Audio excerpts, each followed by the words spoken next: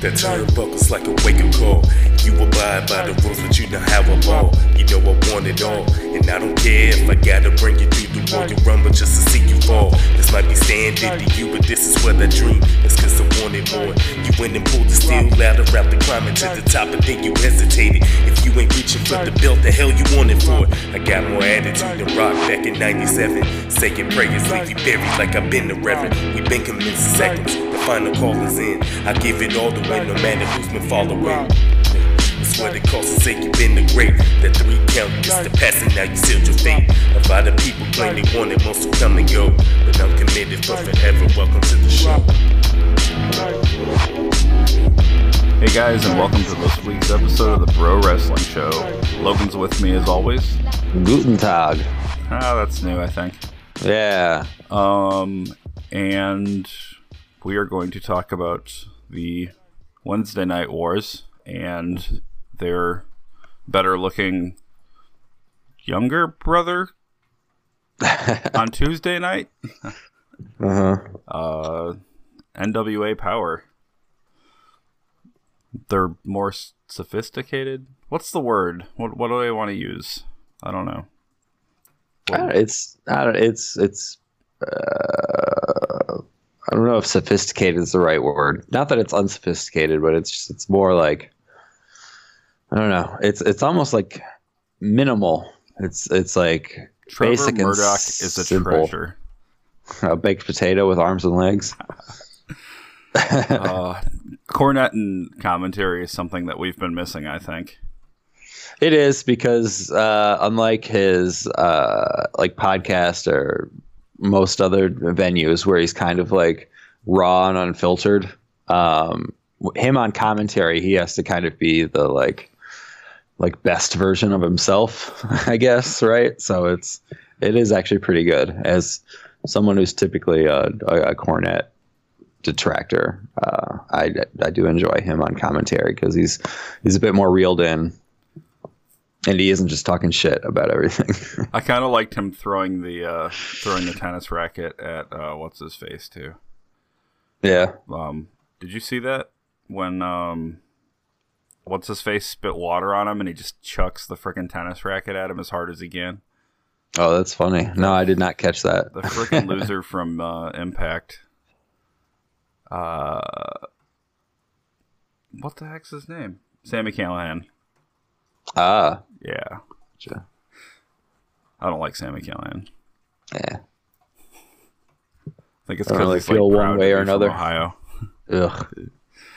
Who's proud to be from Ohio? Right. Other than like the Miz, who says he's from L.A. Mm-hmm. L.A. L.A. You haven't had a taco until you've had a taco from L.A. L.A. Hiking L.A. The weather in L.A. It's just as cold in L.A. It's just a different kind of cold in L.A. All right, so here we go. We have to kick off the show, or do we want to just talk about NWA and? Well, we can talk about whatever the heck you're about to talk about. Okay, let's go. Let's go with the head-to-head stuff here. Sure. I think this was a week where, for me, this was a week that kind of like put one of these companies ahead. Maybe not like necessarily in ratings, but I think eventually it's going to catch up on them. But I think,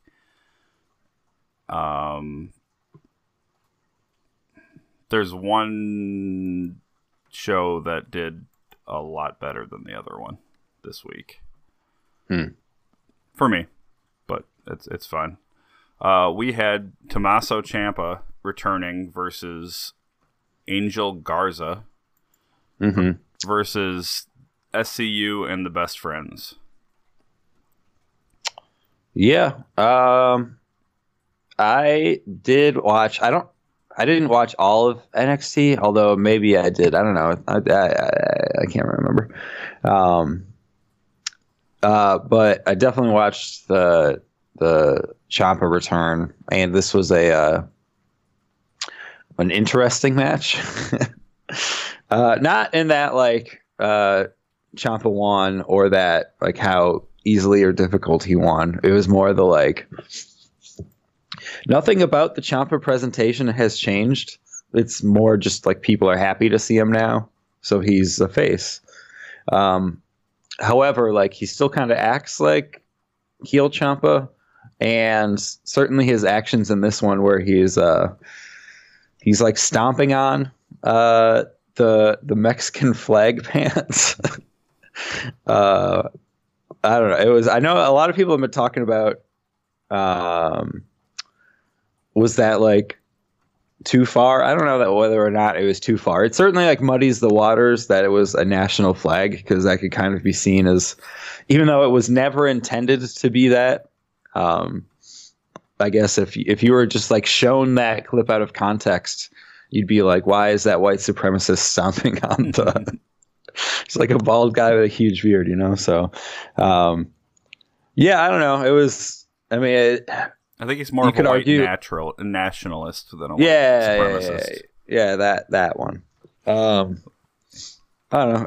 I mean, it's kind of on Garza too for I don't know, like why were your pants on that long during the match? And it's a non-issue, really. It's just kind of like an interesting thing. And I think at one point, after the stomping, it looked like he was going to try to do like a wrestling move to it, but decided against it. I don't know. It was I'm typically into antics like that. And anytime like Flair would cut like heated promo and then like slam his jacket down and then run off the ropes and hit an elbow drop on it, like that was always fun.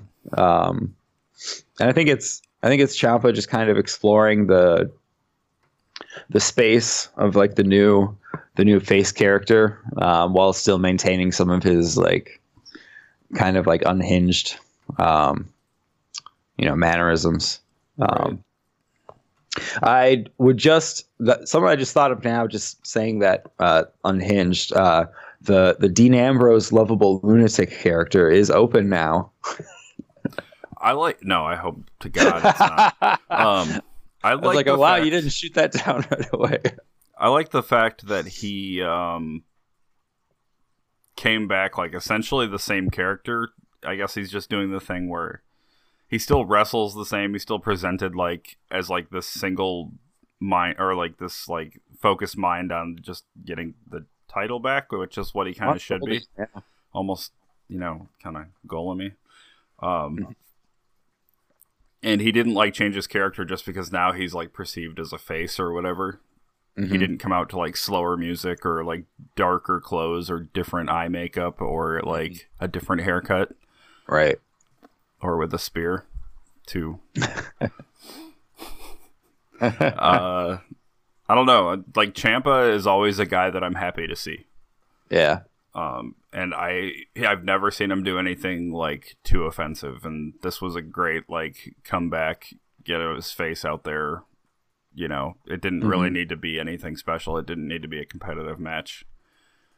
And I think they did a good job with that. Yeah, it's good to have him back. It was kind of like when Ambrose initially came back before everything went horribly wrong. Yeah. Versus, the Best Friends and SCU, for whatever reason, had to have one of their guys get injured. Yeah, here's even though there's already a real injury like with happening. This. Yeah, that's my thing, is they had two injury partner substitution angles on the same show, and one they couldn't help, but one they could have because they created the injury. That pile driver looked really stiff too. Oh, I don't good know if you saw it. Grief. Yeah, no, it was I thought it was like a legitimate. Oh, they went down too far, like Stone Cold situation. Yeah. Yeah. I mean, as far as I know, they didn't, but yeah, he dropped him right on top of his dome. And if Daniels is completely fine, then like good on them for pulling off a good looking pile driver. But yeah, I mean, I liked the match. It was just weird given everything that happened. I'm guessing maybe they're trying to set up an SCU Lucha Brothers final. Maybe, I don't know. Otherwise, I don't really get it, and I don't think I would have included that, even if it would have been just for the sake of getting. No, the Lucha Brothers were on this show, so they didn't need to be on twice. Right. Yeah, no, nothing really, unless it's like leading to something at the final, which it again like didn't need to, because it's just a tournament. Like it doesn't need to be a feud or anything. It seems like they're interjecting, an issue where there really isn't one, other than they kind of interrupted each other on the top of the stage during the very first show. Mm-hmm. I don't know. Yeah, it was just weird. I will say, like weird booking or not, it did create an opportunity for Scorpio Sky to really shine, and I thought he came off tremendously in the match. Except for that botch at the end. Yeah, I mean he was only wearing one shoe, and then he was wearing no shoes. I didn't particularly care for Chuck Taylor like biting his toes either. That just made me feel gross. Yeah, I got nothing. I'm kind of liking him less and less the more I see him. Like, I really liked him when he was doing like indie stuff and like the Ring of Honor stuff. I liked them. But like the more I see Chuck Taylor specifically, the less I like him. And I don't know why. It's because you're consuming more and more Jim Cornette content. No, I don't think that's it, because I don't care about the invisible hand grenade, and that's the sole purpose for him like disliking him. And I'm not like a body guy. Like, I don't care what he looks like. It's just I just feel like less impressed by him. I don't know. I mean, the hugging thing was like funny on the indies and the. That's their shtick. I know, but I don't know. Again, I'm just kind of. I was never like a huge fan. Like, I liked him, and I was like, oh yeah, this guy's kind of cool, and I kind of like this tag team, and I'm just kind of like. Mm-hmm. I don't know. Like, the more you see something, the less you care about it, I guess, kind of thing. Yeah, I mean, I'm definitely more of a Trent guy. It's like the Bullet Club. Like, nobody cares anymore. Right.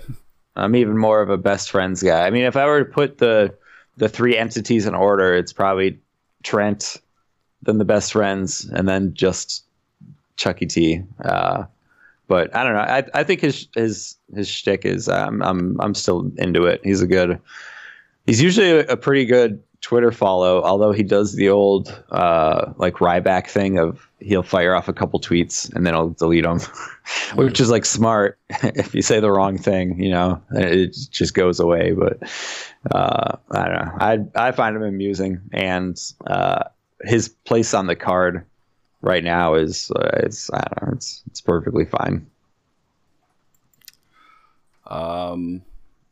Yeah, I mean it's whatever. It's just, I don't know. Scorpio Sky, like, actually, like, just staying in his like straight clothes was a cool touch too, I thought. Yeah. I mean, he was definitely wearing actual clothes, but if he tore out the knees in his yeah, that was cool. I think he had stretch pants on, kind of. But yeah, if there were to be some sort of like SCU breakup and they wanted to do something with Sky, I mean, I think that'd be kind of a cool route to go. I mean, he could have all of Ambrose's old wrestling jeans. I don't know why I'm trying to give away the old Ambrose gimmicks on the show. He's wearing boy shorts now. You need to just accept the boy shorts. Oh, I love the boy shorts. It was just, his WWE character's up for grabs. Just give that to Ciampa. Give Scorpio the wrestling jeans. It's like a why are you an trying estate to sale. why are you trying to ruin wrestling? You're single-handedly trying to ruin everything. It's too good right now. Does it make you uncomfortable when it's as good as it is? It's A little. what's about to happen? The funny thing is, this is the most wrestling I've consumed in a week. Probably since we were like forcing ourselves to watch Raw and SmackDown. Ugh. And like I didn't watch a single thing that I regretted. You know, I watched AEW. I think I watched darn near all of NXT. If I ran out of time, it's because I started it at work and then like didn't finish it at home or like the next day.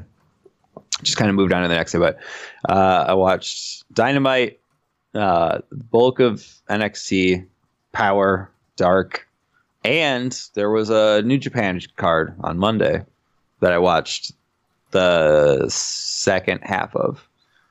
Basically, once it got to the one-on-one matches. I gotcha.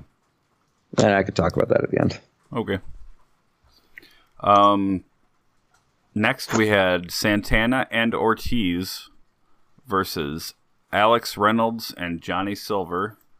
And that was up against Oney Lorcan and Danny Burch versus Imperium's Fabian Aichner and Marcel Barthel.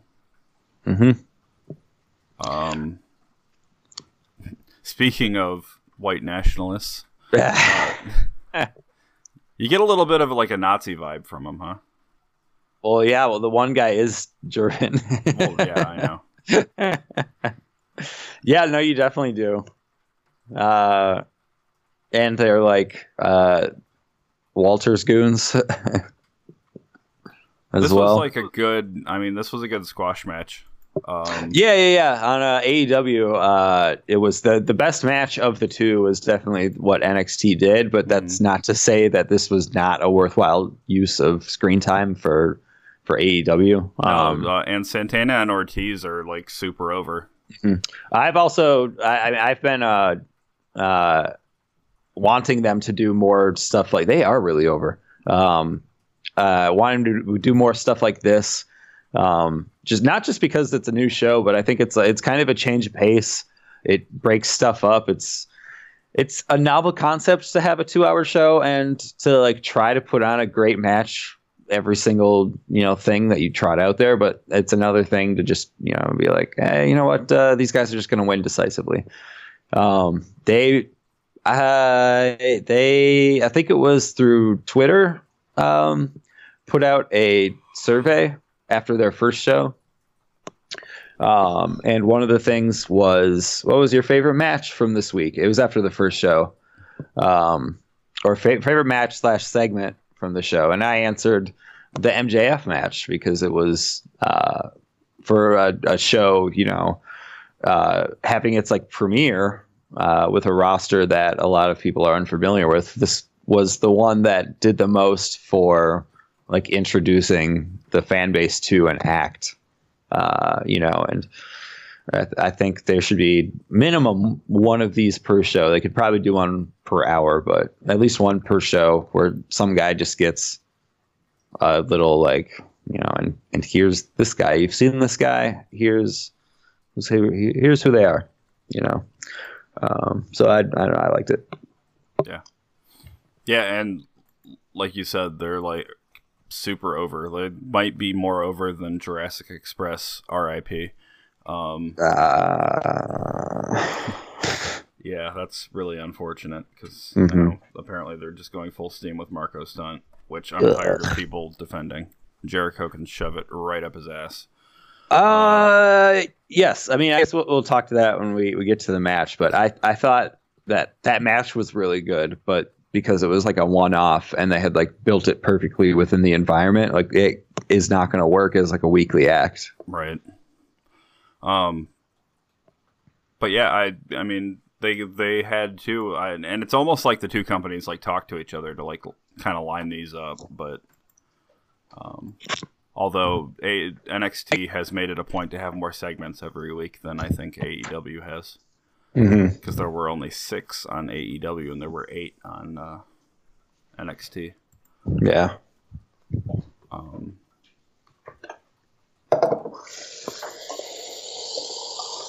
Yeah. You having some water there? I'm getting some water there, bud. Gotta stay hydrated.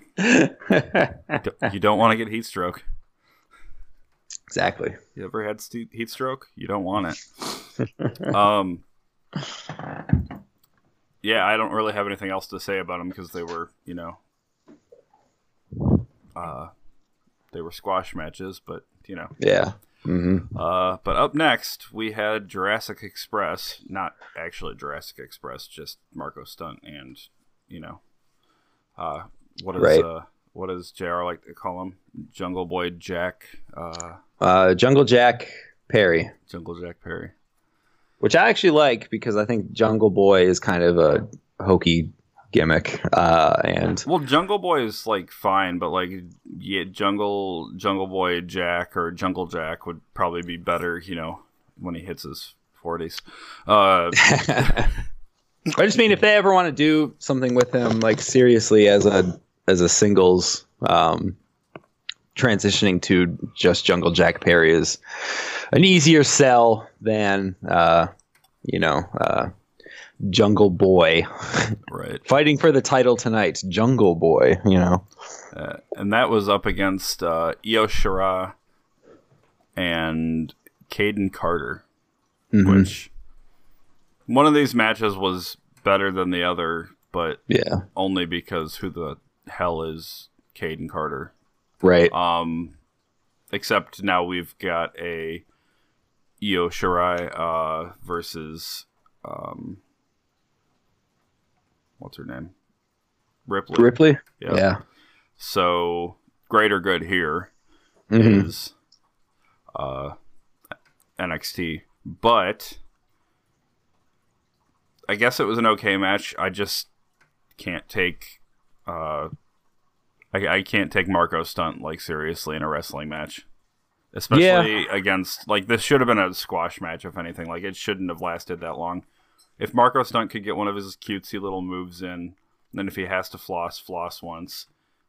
Jungle Boy does most of the offense, but not more than 5 minutes of a match. It shouldn't have gone as long as it did.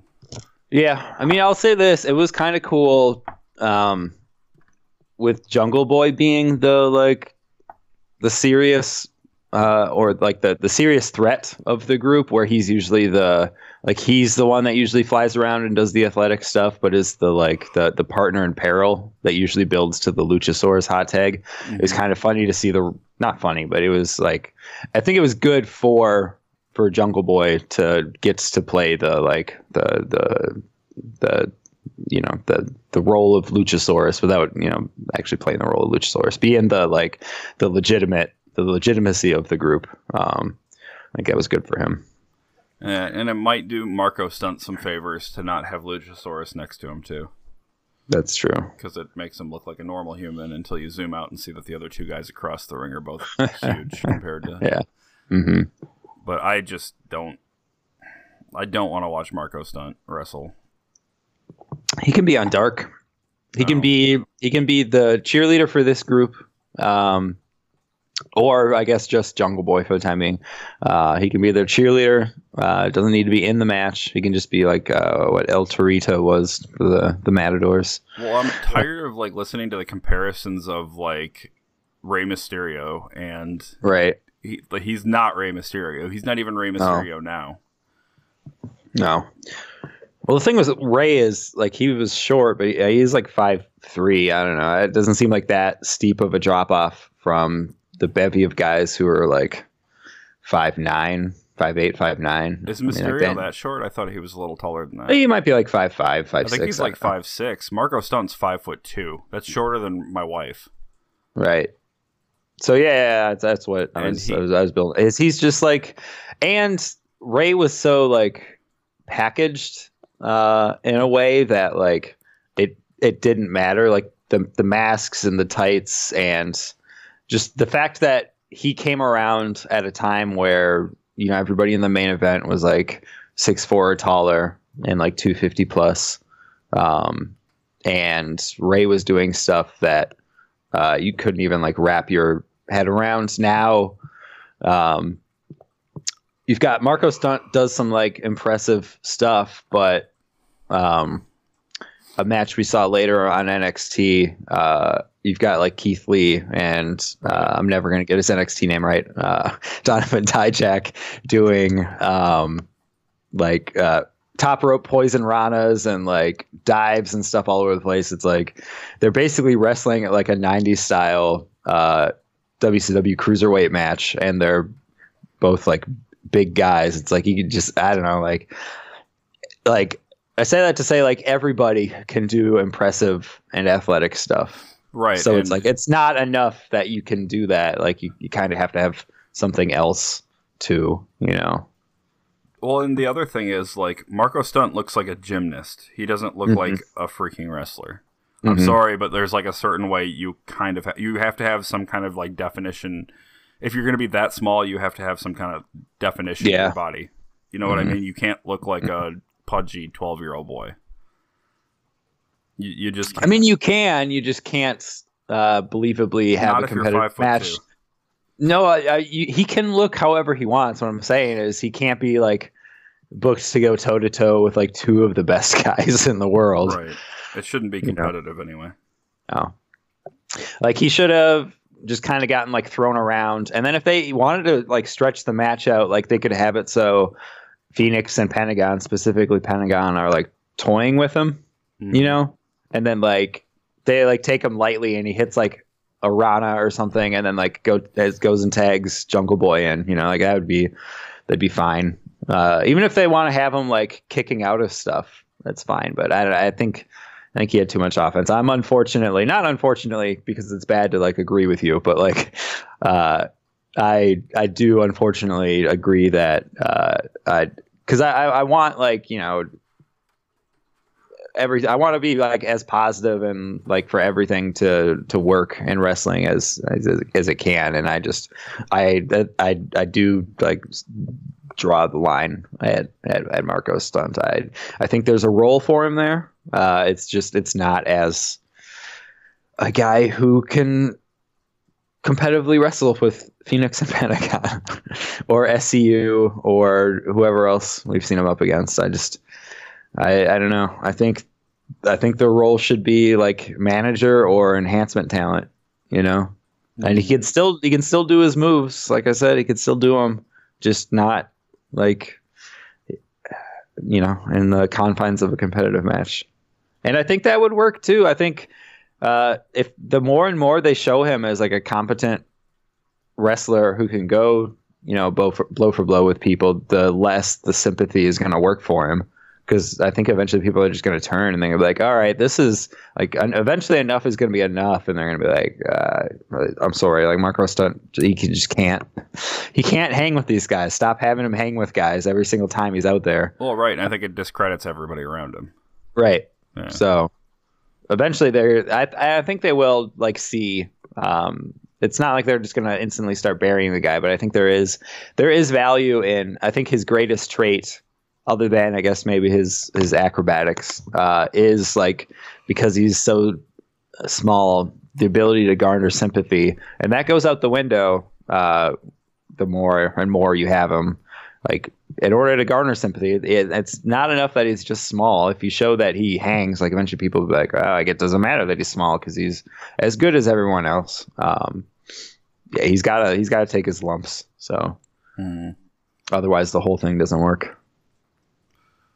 Yep. And yeah, which one was that up? That was up against EO, right? Yeah. Yeah, and that was fine. I mean, EO is fun to watch, and Rhea Ripley is going to be that was a cool confrontation at the end. Then we had a number one contenders match for the North American title. Keith Lee versus Dominic whatever this shit. Yeah. Yeah, I mean, I hate to be the like call him by his indie name, but I can never remember what they call him in NXT. But I do remember Dynamite Dijak. So There's a lot of letters that go together that don't look like they belong together. I think it's like Diakovic or something like that. A lot of J's in the middle of.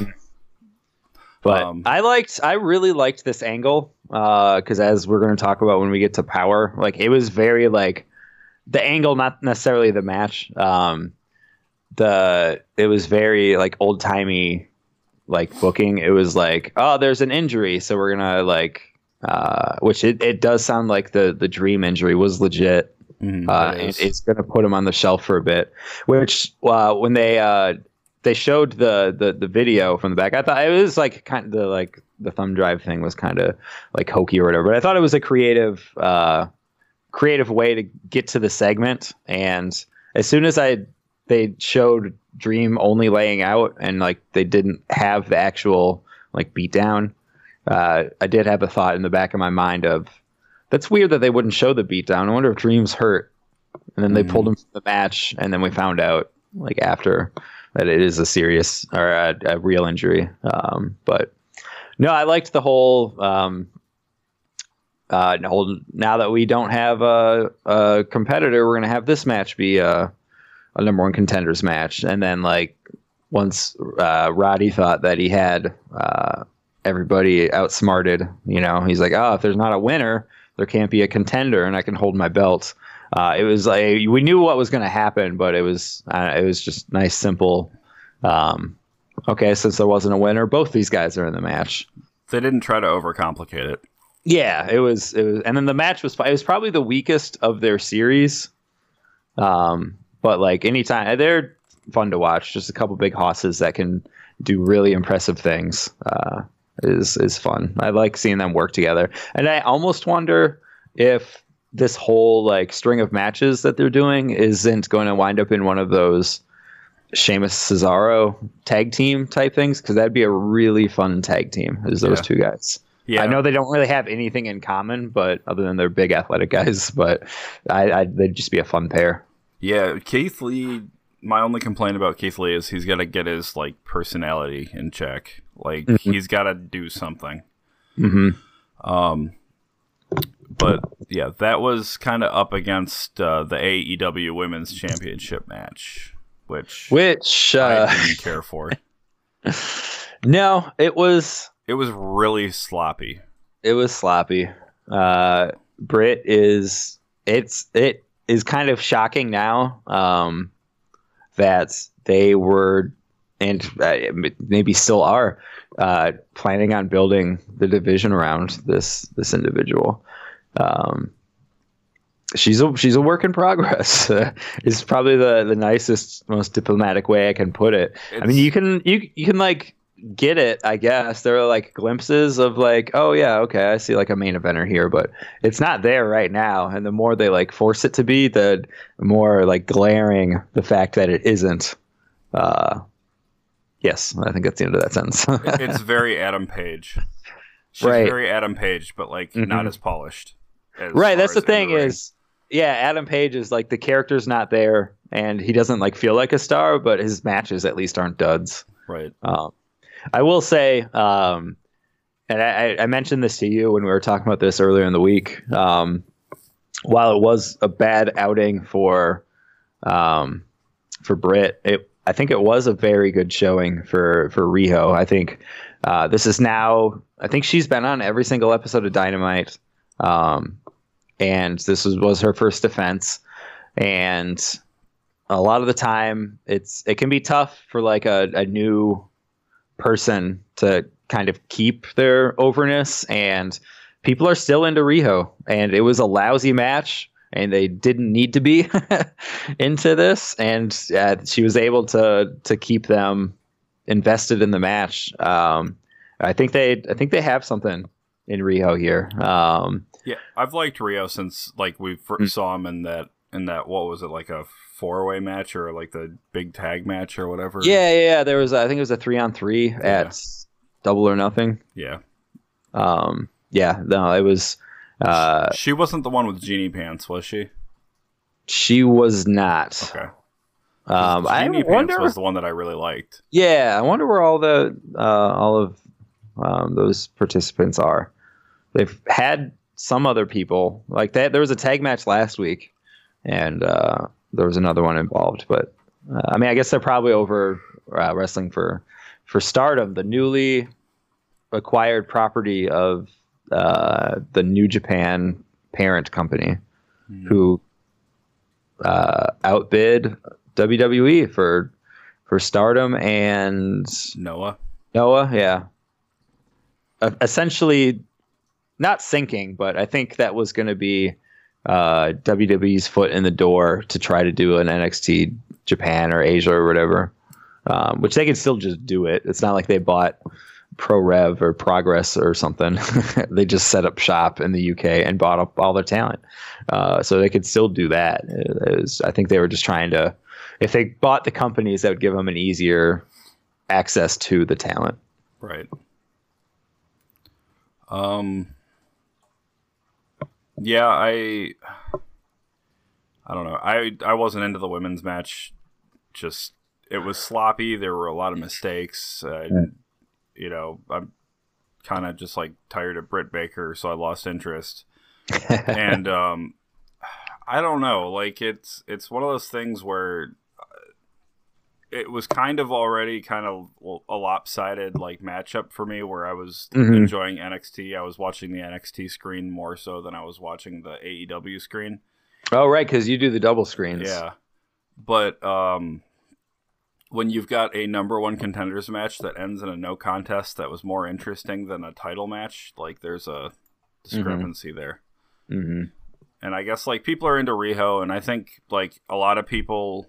And I'm not somebody who's just going to like something because you're supposed to like it and it's different. And like I was saying earlier, I think like the ratings are going to start shifting if AEW is putting up like a lot of things. It really seems like they're just like throwing stuff at the fan, like trying to keep our attention. Yeah. And NXT is just business as usual. Yeah. And I think a lot of that is NXT's been running for, I don't even know how long to date it. I mean, it's been running as far as being on the network since February 2014. And then they were like an internet exclusive for a couple years before that. So they know what they're doing. This isn't like a thing. I'm not surprised at all that they are consistently a more like polished product, and in some cases the better show. AEW just, I know a lot of this is just growing pains, but they need to do a better job of like having realistic views of where some of these people are right now. And that's not to say, hey, take Britt Baker off TV, take Adam Page off TV, take Marco Stunt off TV. It's more just like figuring out realistically where they are and kind of cut this everybody's over, everybody can be popular thing. Because I mean, it's true, everybody can be popular, but like if like everybody's special, nobody's special. So like sometimes you have to take a good, hard, realistic look at your roster and just say, you know, right now Adam Page is not a main eventer. Right now Britt Baker is not the cornerstone of the women's division. And figure out what it is that is working about him, accentuate that while trying to like work on and like buff out the other stuff so that the next time you do want to try to use them, it comes off better. Because when you put somebody in a spot and they're not ready, it's like I think we use sports analogies pretty frequently here. It would be like if like somebody gets hurt and you trot out their backup who's like a rookie or something like that, and it's like if Aaron I don't want to say Aaron Rodgers. I'll jinx the Lions. If Matt Stafford gets hurt, and I don't know who their backup is, let's just say it's like a rookie, they would not continue to call their offense as if Matt Stafford was in there. They would like adjust to try to like make that offense run as efficiently as it can with this new quarterback. You know, they'd play to strengths and they would try to like hide weaknesses because that would likely get them killed in whatever game they were playing. And AEW is basically, you know, right now they're kind of like, oh no, everybody gets like a spotlight, like everybody's great and all that stuff. And the like sheer talent of their roster, it works most of the time, but there are certain situations where it has been like glaringly obvious that somebody's in a spot that they probably shouldn't be right now. And when it does show, it can be a rough viewing. Yeah, I mean, what they do well, they do really well. Like, I'm not going to try to take it. I'm not, like, completely against AEW or anything. I'm just, you know, I was more impressed before it actually, like, started being presented to me, I think. And I think it's because we were only getting a show every, like, couple of months. Right. We were getting something from them every couple of months, but, you know, I don't really get what they're doing with Omega right now. I guess if you keep up with like all their side shows that they have, which I'm not going to add another. I don't. I watch Dark. I'm not going to watch like YouTube skit shows. If they still do it, the Road to stuff has been good. I don't know if they're doing a Road to Full Gear. Right. But like that stuff is good. But with like I liked to watch it when they didn't have a weekly show because it was like I need like some sort of AEW stuff. Now it's like I've got Dynamite, now I've got Dark. Like I'm actually hitting my fill pretty good on the AEW content. If there is stuff that's worth watching, then they need to put that on their television. Yeah. Not like full blown videos, but like if there was like, oh yeah, like MJF and Cody had a segment on Being the Elite this week, and if it was like supposed to be like substance for that feud or angle, like that needs to be on TV. Don't like try to send people out to 8 different YouTube channels. Go ahead and put the goofy shit where they're eating at like TGI Fridays on their little show, and then put everything on the actual show that needs to be there. But like the Kenny Omega's pretty much fallen off for me at this point. But Cody Rhodes is like more appealing than he's been since ROH, I think. Yeah. The Kiss the Ring stuff. The Kiss the Ring, yeah. I think that was fantastic. Mox is kind of Pac, I'm kind of back and forth on. Mox has lost a lot of steam. I love Pac right now. I'm not gonna lie, I'm super into him. He's just such a. I talked about how great MJF came off because we like knew what he was, you know. I think Pac is right up there too. Like it's perfect that his nickname is like the Bastard. Like he is such a bastard. I think the Mox stuff is a lot of like the Kenny Omega things getting drawn off for so long, and now whatever the match is, like there's no way it can live up to how much they're building it, and that's the problem. Mm-hmm. Yep. Like Kenny Omega again, like just I don't think he's had like one of his Kenny Omega, you know, best bout machine matches since he left New Japan. No, I will say the Janela match on Dark was very, very, very good. And it may be the best thing he's done under an AEW umbrella. But there was also a lot of smoke and mirrors, you know. So, right. Well, which is typically something he does not need. It was a lights out match, which is there. I remember. Stupid gimmick. It's stupid, but I mean, it's a stupid title, but I love stuff like that. Like Raven in WCW having Raven's Rules was basically just like a no. I love stuff like that. If it's branded well, like Raven's Rules was cool, but Lights Out is, I don't know. Like it should just like make sense or like with like an explanation, which I guess you can just say, oh yeah, Lights Out means no DQ, but it's like, what is Lights Out? Like why is it called Lights Out? It's like, oh, we're ending the show and we're restarting under no. It's like fuck off. Yeah, I'm not into it. This does seem like a hypercritical show we're doing on AEW. Well, that's because this was the worst episode of AEW yet. They probably need it every now and then. I'll state right now, like I'm still super into the product. Yeah, I mean, I'm like still hopeful, but like this was their worst episode yet. And it was just because of a lot of stupid things. Like, there wasn't really a problem with, like, any of the talent, except for Britt Baker. But, like, it was just stupid. There was a lot of stupid things that happened, and a lot of things I didn't like, and a lot of other people shouldn't like, unless they're stupid. I mean, I'll say we like shit on the match. Well, not really the match. It was Marco mostly, but Jungle Boy and Marco Stunt versus the Lucha Brothers was a very good match. That match was really good. I think that the problem was, like I said, they had like one like really good match, and now everybody is towing the company line of, oh, Marco Stunt is like, he's like one of the guys. He can go up there with anybody. And it's like, no, the problem was it was like an environment like built. It was like they came out and they were up against the best tag team in the world, and it felt like this huge underdog. Like this felt like was it that 16 seed that beat Virginia a couple of years ago?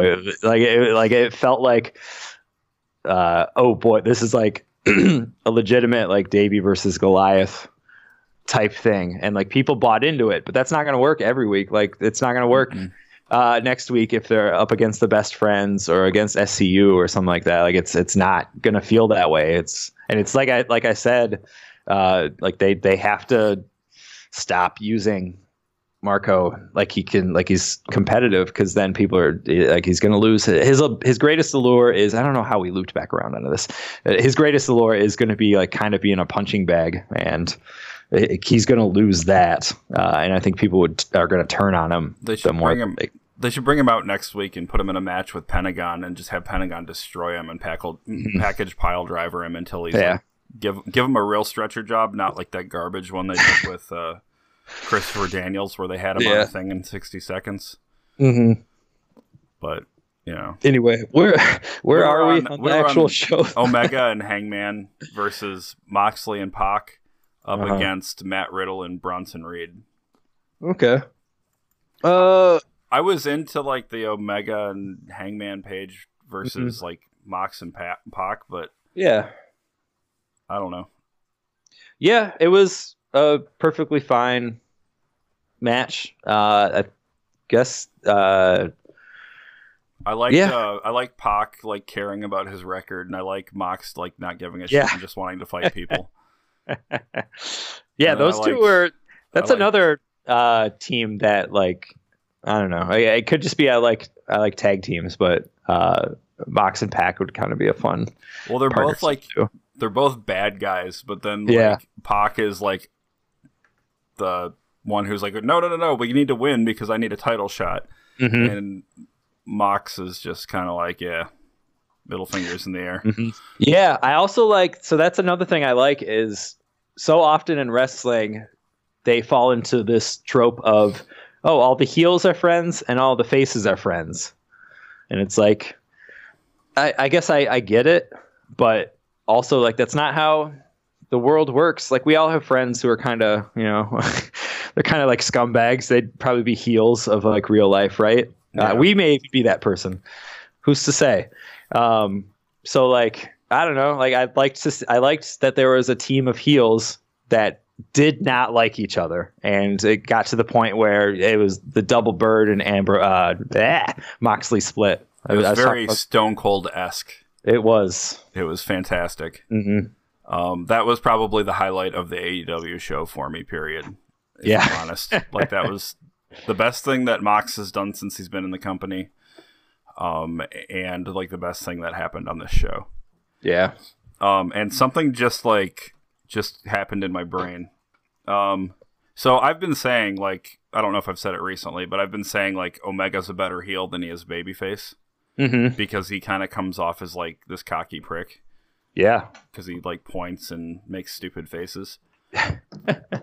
I'm not alone in like saying and thinking this. I can't be. No, I agree 100%. I think right now the company kind of just like needs him to be what he is, but there's definitely a like arrogant prick Omega. There's definitely a void for that when the time comes. He needs to turn on Hangman. And like all of his like elite buddies, and he needs to Bullet Club the Inner Circle and maybe do a chair job on Jericho, maybe. I don't know what you do with Jericho then, but because Omega can't be like the second in command, he's got to be the leader. But like if he, and they already kind of did it with Jericho, that's the problem. Right. They had somebody that wasn't Jericho who could go and do something else. Although Jericho could be a babyface too. Right. He could do whatever he wants to. He's versatile in that aspect. Well, what if Omega joined the Inner Circle as kind of a Jay White? Yeah, and then like got them to turn on Jericho. See that? And now it's Omega's group. Then bring Omega back with the leather jackets and sunglasses. Mm-hmm. And gray hair. Yeah. Well, he still has gray hair, doesn't he? It's mostly his haircut. It's mostly his his dirty blonde stuff. It's not. I mean, it was like gray. Like he was dyeing it gray with like the black inside of it. Yeah. Yeah. Like it looked like he just took the spray and stuff. Yeah. Well, she probably did. But he needs to be a bad guy again. I don't like good guy Kenny Omega. I don't care if he like stays over with the audience. He needs to be he needs to start like cutting promos in Japanese, and then just finishing it with like goodbye and goodnight in English, like reverse of what he was doing. Yeah. I'm and like this cleaner thing coming back out. Like I don't know. Well, so that's the weird thing is that they are like channeling some of the old stuff, but it's not necessarily the stuff that you want. Yeah. Like they'll be like, oh, the cleaner. Remember the cleaner? It's like the thing we all liked about the cleaner character was not the broom or the mop. No, that was cheesy shit. But like it was like the persona, bad guy Kenny Omega. Yeah, like the swagger he had. You know, as like he's this like kind of unbearable knob, but like he's, you know, so capable in the ring that it's like that almost makes it worse, you know. Yeah.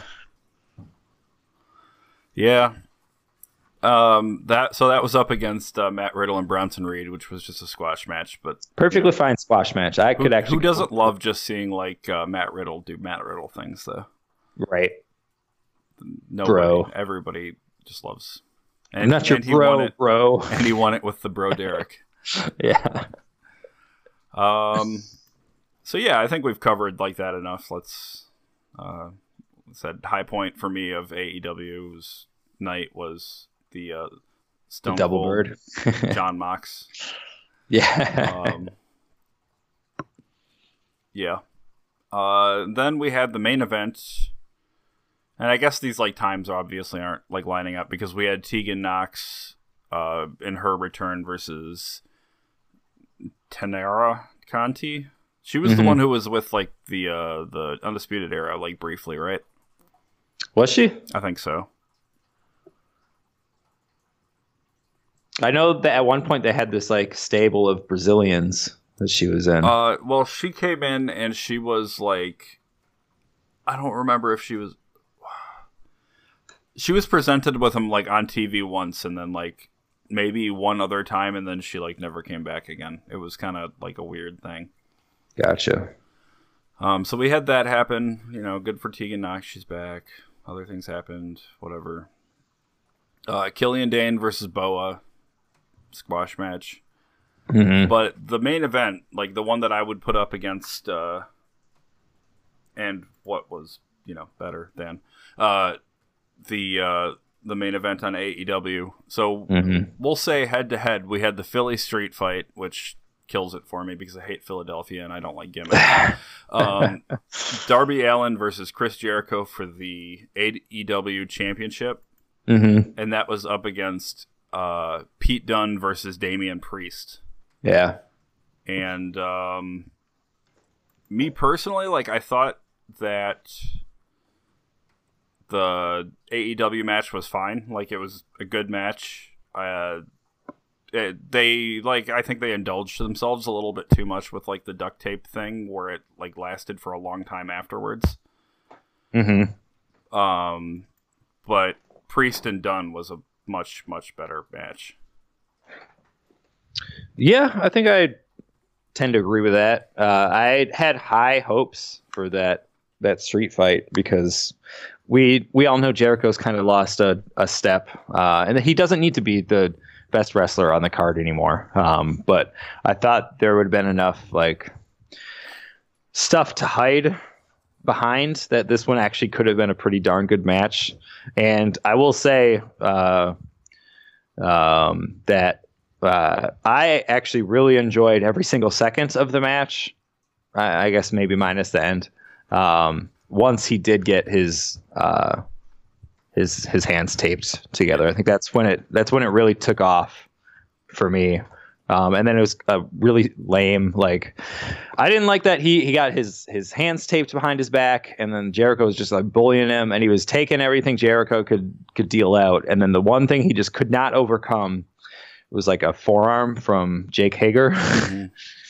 Like, I don't know. Like, it was a street fight. Like, it also didn't need to be a sneak attack. Right. Well, and here's the thing. Like, here's the biggest problem. Could just run out there and powerbombed him in front of the ref, and there's nothing that the ref could have done about it. And it would have got him more heel heat because he was so blatant about it. Your current champion, the most well-recognized like character in the company, mm-hmm. who won the match clean against Kenny Omega to win the belt, mm-hmm. needed an assist from like a 20-foot tall Oklahoman to beat a guy who had his arms duct taped behind his back. Right. Well, I think they did that. His hands duct taped behind his back. Mm-hmm. It was like another 10 minutes in that match, mm-hmm. and it shouldn't have been. I would argue maybe that it just they shouldn't have been all that. The match was too long. I would have shaved off time leading up to that, because I thought that part was great. That was the best part of the match. That's just because you like Orange Cassidy. He did wrestle like Orange Cassidy. Let's have a match next week of Orange Cassidy versus Darby Allin with his hands taped behind his back. If he comes up next week and he's still taped up, that'd be funny. I'd be into that. If he comes back still taped up, He won't. I'm going to turn it off. I'm going to be real honest with you. I'm just going to turn it off. I did think it wasn't. It's weird. I thought they still did a good job, and I think these last 2 weeks, I think Darby comes across as like I think you buy him. Like, he's not going to be in the title picture, but I'd say you'd buy him to beat just about any mid-carder they have. I think you could lump him in there in that group of people who are just kind of like a notch below the title guys. Like, he's the last 2 weeks that they made him one of the guys. I think they've done a lot of good for him with the last 2 weeks. Oddly enough, I thought they're going to like build even more upon his momentum from last week, and I feel like last week was the better star-making effort, which is odd because he had a world title match this week. Right. But yeah, there's just like weird. The show was just kind of like off. It was just like slightly off.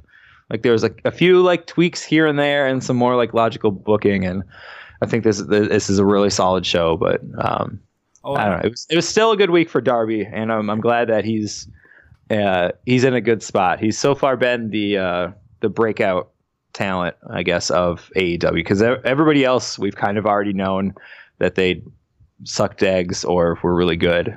Darby was kind of the one.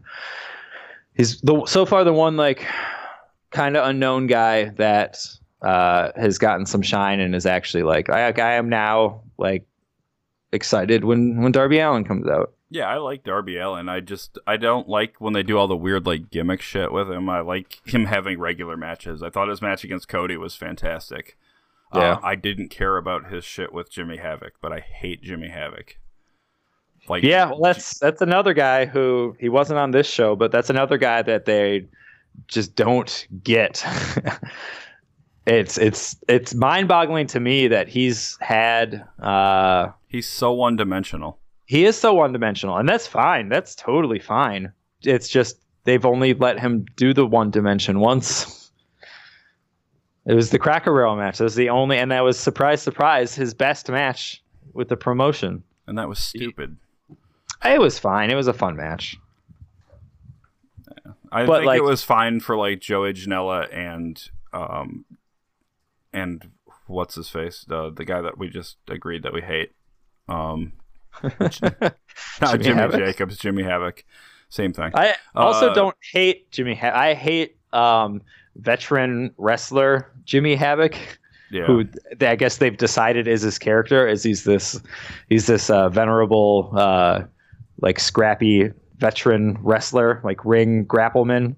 And it's like, no, that's not him. He goes out there and like staples shit to himself and like he blades, and that's totally cool. But that's what he is. Don't try to tell us he's this like polished ring general or something, because he's not. He's kind of just a garbage wrestler, and I mean that in the most complimentary way possible, but that's what he is, and that's what they should use him as, especially now that they've gone out and they've branded their like hardcore style match.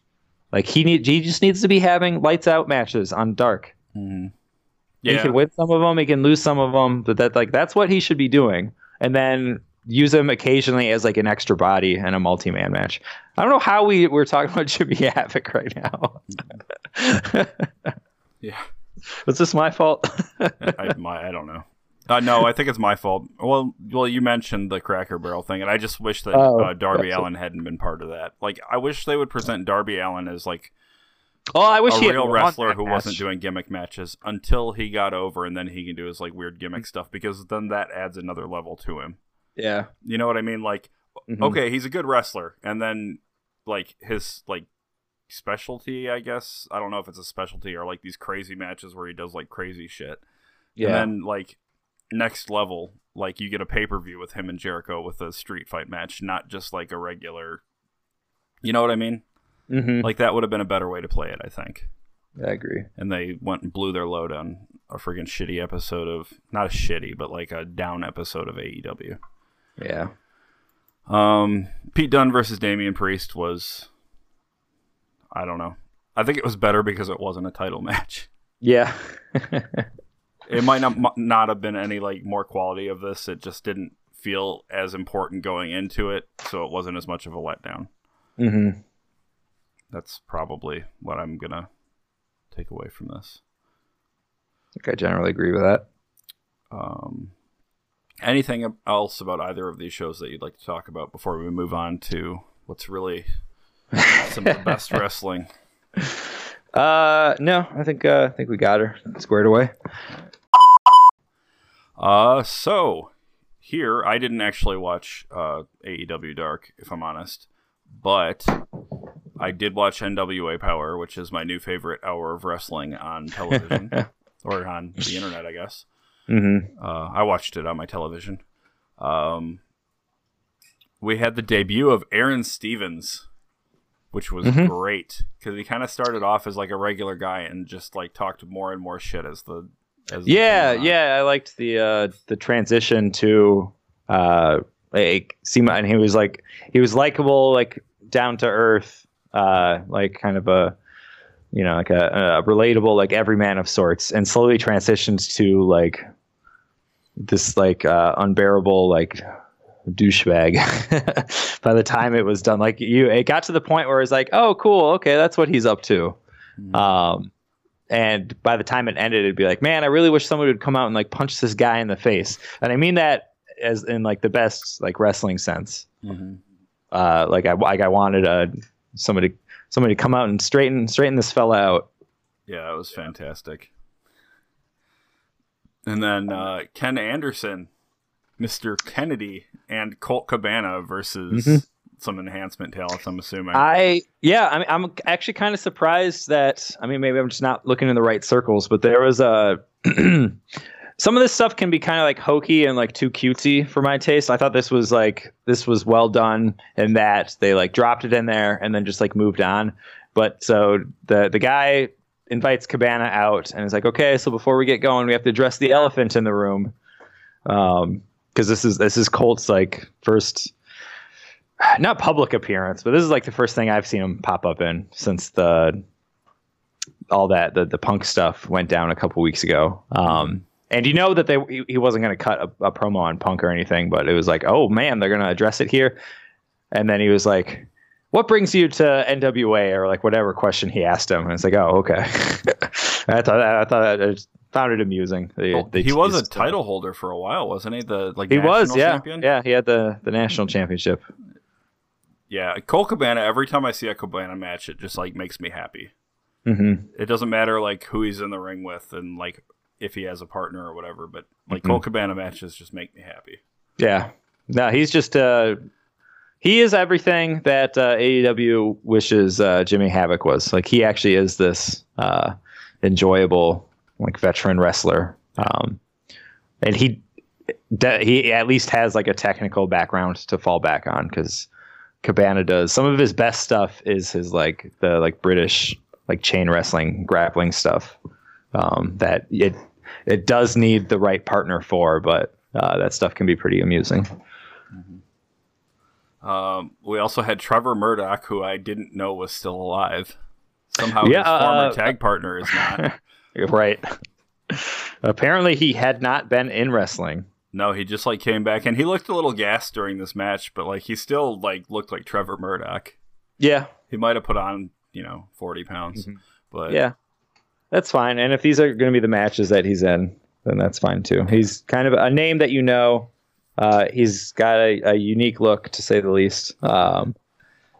And yeah, it's just, yeah, I don't know that you could ask for more out of like enhancement talent than Trevor Murdoch. It's actually a pretty good get for them, if that's the role he's going to be in. And Ricky Starks, like, I guess he didn't like super impress me, but he didn't like offend me either. Yeah, I think that was the big thing about this show, is like nothing offended me. Mm-hmm. Like things offend me on WWE's main product and like AEW like often, but like not often, but like yeah, once a week I'm like just really irritated about at least one thing that happens somewhere. I'll say this: the Ricky, I forgot his last name. Ricky Starks. The promo he cut, if it was on any other show, that would have been it would have been like super lame and would have died a long, slow, painful death. But like within this world of the NWA power that they've built, yeah, like it was perfect. Yeah. Well, they all are. It's fantastic. Like all the interviews and like everything just works so well. Mm-hmm. I love it. We had Homicide, the other member of LAX, and Eddie Kingston versus the Wild Cards, who I actually really like. The Wild Cards are a cool like mashup group that just like decided they wanted to win things and make money, so they became a group, which is awesome. Mm-hmm. And that's the former Bram, and I don't know if I know who his partner is. I didn't. Bram from TNA. He was a guy that they tried to push at one point. Okay, and then the ones that you referred to as fat fucks were the ones who interfered with that match. Yeah, which I don't hate them either. I think they're actually like pretty. Now, so my only issue with them is that they were the first after like that tremendous Aldis promo. Yeah, it was the first like wrestling we saw, and it was like, I don't know, this probably could have been something else. Yeah. Ashley Vox versus Allison Kay. Like there was a real big size discrepancy here. Yeah. Allison Kay wasn't like as great of a talker as like Aldis, but it was fine. Yeah. Fine squash match. It wasn't longer than it needed to be, certainly. Exactly. Yeah. They knew. They're very, and it helps only being like an hour long, but they definitely seem to have a very good grasp of using their time as wisely as possible. And James Storm, James Storm's fantastic. I liked the interview segments with Aldis and who's his insurance policy, who like doesn't talk. I can't remember what her name is. Camille Kane. Yeah, that's it. Yep, I think that's fantastic as well. I like that he like always has to draw the attention to himself, and then he finally gives her the opportunity, and she still doesn't talk. Right. Yeah. No, like, yeah, that was some of the best stuff last week was because she had like there's an incident in the match. I think Tim Storm like ducked a clothesline or something, and he like and Aldis decked her, and they asked it. That ankle carried over into this show, but they like asked her afterwards, and Aldis like the first time it was asked, he like cut it right away. He's like, she's fine, but like I'm the champion. He's like, oh, I think she can speak for herself, and then he like diverts the attention back to him again. And yeah, I don't know. I really like Aldis. Well, Aldis is fantastic. He's been like the biggest takeover, the biggest. I think he's a shining example of like what a wrestling like champion should be. Mm-hmm. I don't really know how to describe it. Like, you can either love him or hate him. He's not really like, he does some heel things, but like he also gives a match to like, you know, Tim Storm, and like praises him afterwards. But then he does stuff where like the attention's got to be on him, or he gets frustrated about it. Mm-hmm. So it's interesting. Mm-hmm. I don't know.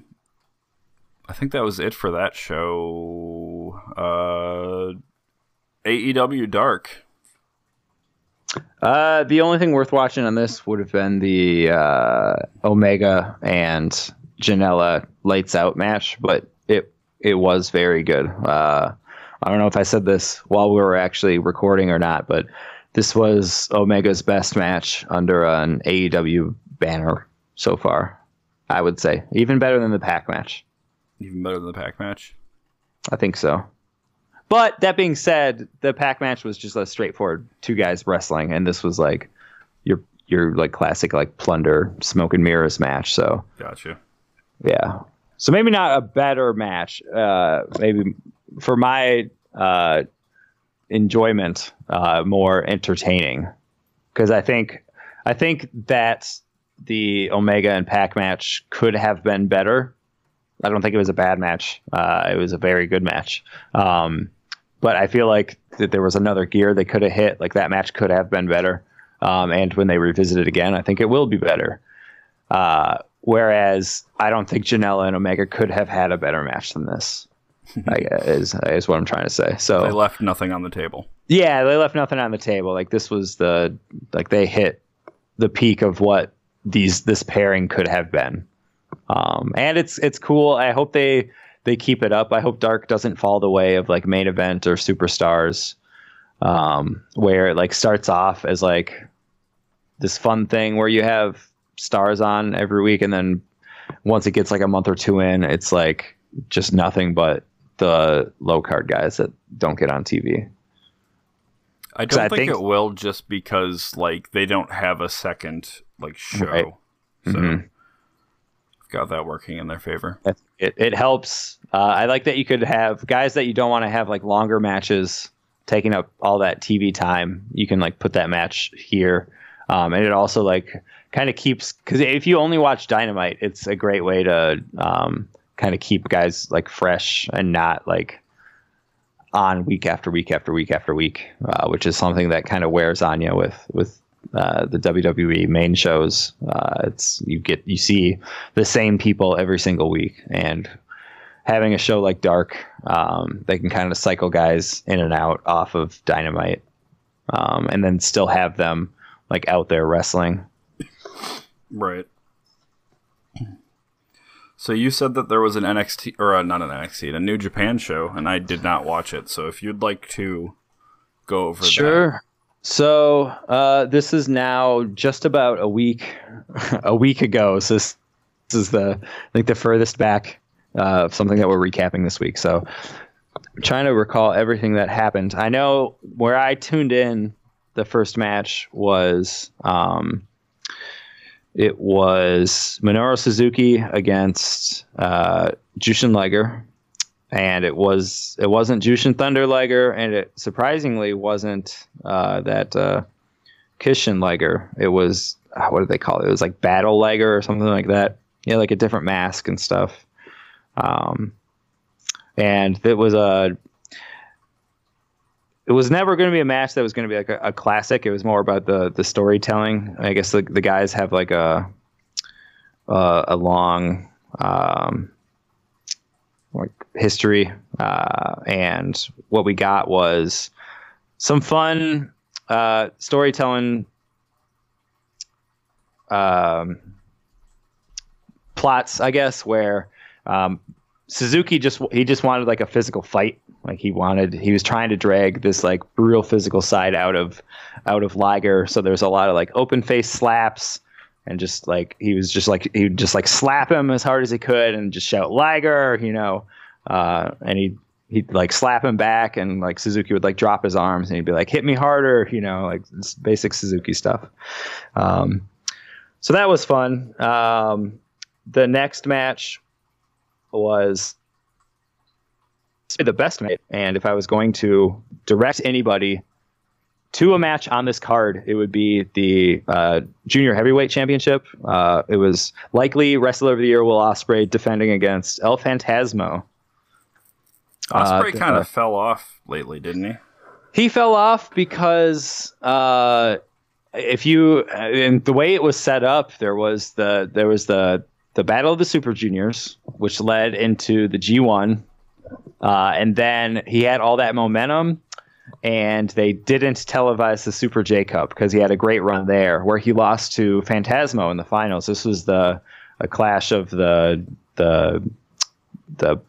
best of the Super Juniors champion against the J Cup champion. And so it was after that, like they just haven't really been a ton of marquee New Japan events.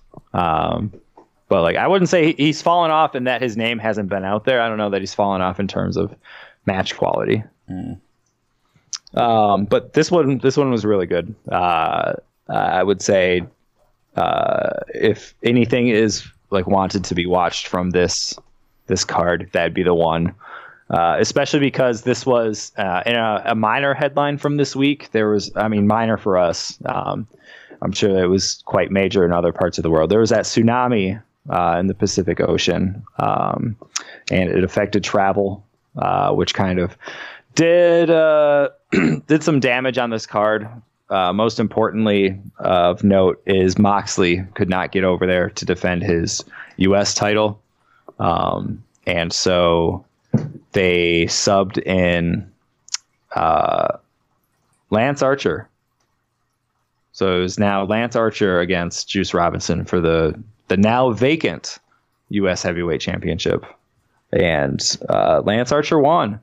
So maybe Mox was going to win that match. I kind of felt like Juice was going to win it back from him. So it's interesting to see that they called an audible from Juice winning the belt to putting it on Archer. And good for Archer, because I think he's someone who was never really like frontmost in people's minds as far as New Japan talents, and then he had a really good G1. I think everyone was pleasantly surprised with his G1 performance. And this is a nice little, like, he's carrying a belt, a singles belt. So good for Archer. I know you were pretty impressed with his G1 run. Yeah, up until they started making him like lose every single match after he knocked off Ospreay. Right. Now he's winning. Right. He's winning things. We had Ibushi against Evil. This was essentially a number one contenders match. The big theme of the show was this night was going to kind of set in place the Wrestle Kingdom main event, at least one of the nights, because they had this match. Somehow Evil had gotten into the... Oh, I know what it was, because Evil pinned Ibushi during the G1. So he said, I beat you during the tournament, and you won it, so I have a stake for the number one contendership, and he put it on the line against him. He retained it, so Ibushi essentially repunched his ticket for the Wrestle Kingdom final. It was a fine match. It wasn't one that I'd go out of my way to see. I think it was just these guys could and have done better, and it just wasn't their night to click. And then your final, this was kind of, for me, I didn't watch any of the undercard stuff, and I know the tsunami took a couple of guys off it and they had to shuffle their deck. But for me, this was a 2-match card. It was that Junior Heavyweight Championship, and then it was the main event here, which was Okada and Sonata. And these guys, unlike Evil and Ibushi, these guys just like always click. They're like peanut butter and jelly. They just like go together so well. And this was a great match. There was a spot at the end where Sanada would keep getting Okada caught in the skull end, the like kind of dragon sleeper maneuver, and I actually thought they were gonna have Sanada win. There's enough time to like get the belt back on Okada. I think there's only like one more major show, but like if they really wanted to, they could do it.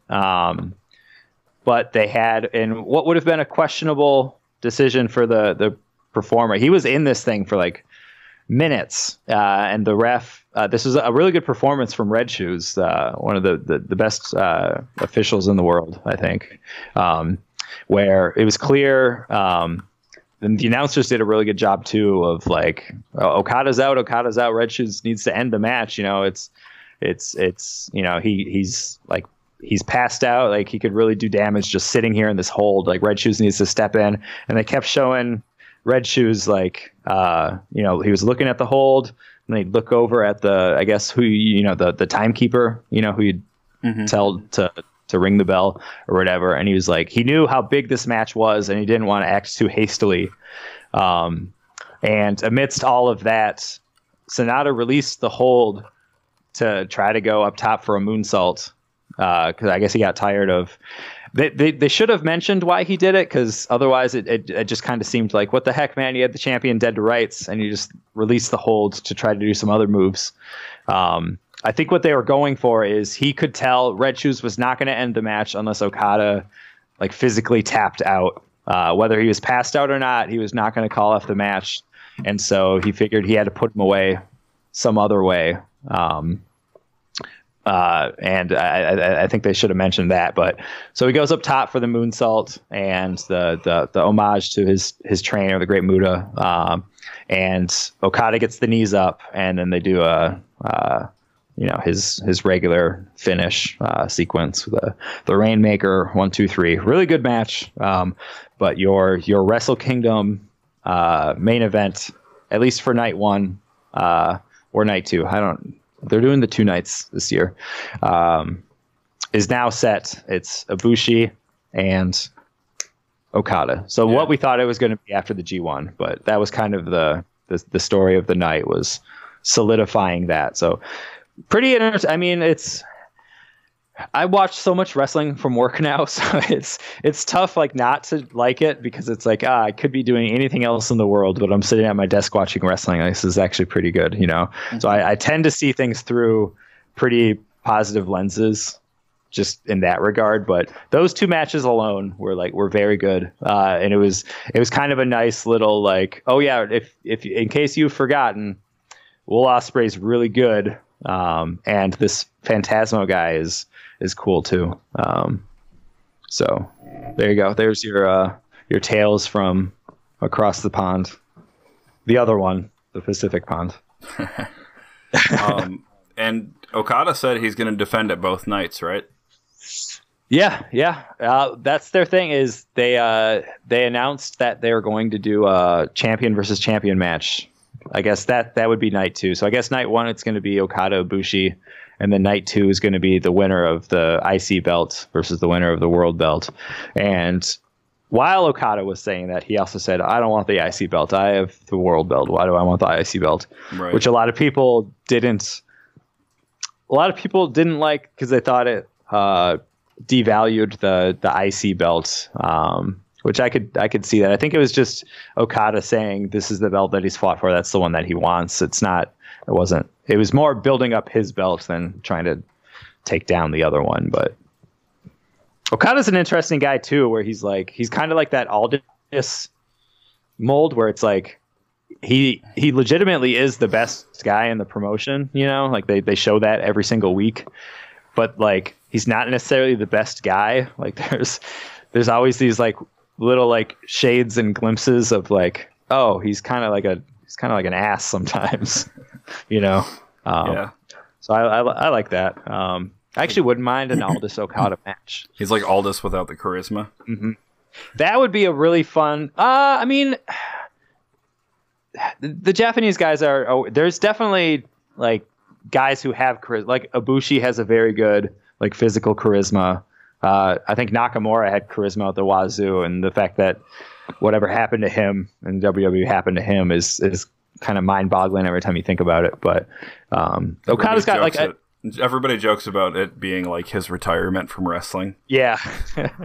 Now he's just surfing and taking pictures of water towers. A fun crossover would be, if not if, I think it's looking more and more like when New Japan severs ties with Ring of Honor. I kind of think they should just kind of freelance their North American partner. Like if it makes sense to work with AEW, work with AEW. If it makes sense to run like a partnership in Reseda with PWG, even though I guess they run downtown LA now. Yeah. Do it with them. Or here's the mashup you didn't know you wanted: New Japan Stars on NWA Power. I think there's one match that we want to see there. Okada and all this. Yeah. I want Okada to walk in with like he like typically wears suits and stuff anyway, but to walk in on like kind of a played up, accentuated, like have those like old 80s glasses and like jewelry and stuff. And for him to cut probably through a translator, like an NWA style promo. Like that's, I don't know. Like that'd be really cool, is to have New Japan guys walk onto the set of Power. What's his name would be fun to see that. Naito. Mm-hmm. Although I would like to see the Tongans versus like the wild cards. Oh yeah. See, there's a lot of possibilities here. Or the what's the other group? Who were the Fat Fucks? I can't remember who they were. They'd be. Oh, they're like the Dawsons or something. Yeah, I think it's the actual. We don't have to keep calling them the Fat Fucks. I need to remind you of where you started on this stance. No, I mean, I didn't mean it as like a derogatory thing towards NWA. It was more just, if I was putting this show together, that's not the first match I would have done. It's always going to be the first match. Right. And whether or not they are good wrestlers, it just, I don't know. Visually appealing. Right. For a show that is otherwise so seemingly aware of its look and presentation, it was just weird to cut from like the $1 million look of Aldis to like these guys. Right. So that's all. So who's your favorite wrestler this week? Man, I love when it's tough, but not tough because it's like, oh, I didn't like any wrestling this week. Who's my pick? It's like I could go a number of ways with this. I don't know. Who did I get the most enjoyment out of this week? It was probably I'm probably gonna settle on something and pick. I think I went Darby last week. So I'm going to go with why not? I enjoyed anytime he pops up. It was good to see him in Charlotte when we went to the New Japan show. Mr. Boom Boom Colt Cabana can be my favorite. You stole mine. Dang it, sorry man. I didn't think there's any way you were gonna go Colt. I'll go Moxley. Okay, yeah, the Double Bird. Double Bird and Death Rider. You stole my Colt Cabana. We could agree on these. It's fine. No. When it's like organic like this and not necessarily an obvious one, like I think we should have just both gone Colt. All right, then I'll go Colt. Yeah, there you go. That's one of our first and only double wrestlers of the week. Colt Cabana, the prestigious award that is. Anything else you've absolutely got to get out before we end this thing? Nah, I think the only soapbox I had was the New Japan stuff. Fair enough. All right, well, until next week, then hopefully we've got more ups than downs in wrestling. Hopefully AEW gets back on track. I think so. Yeah.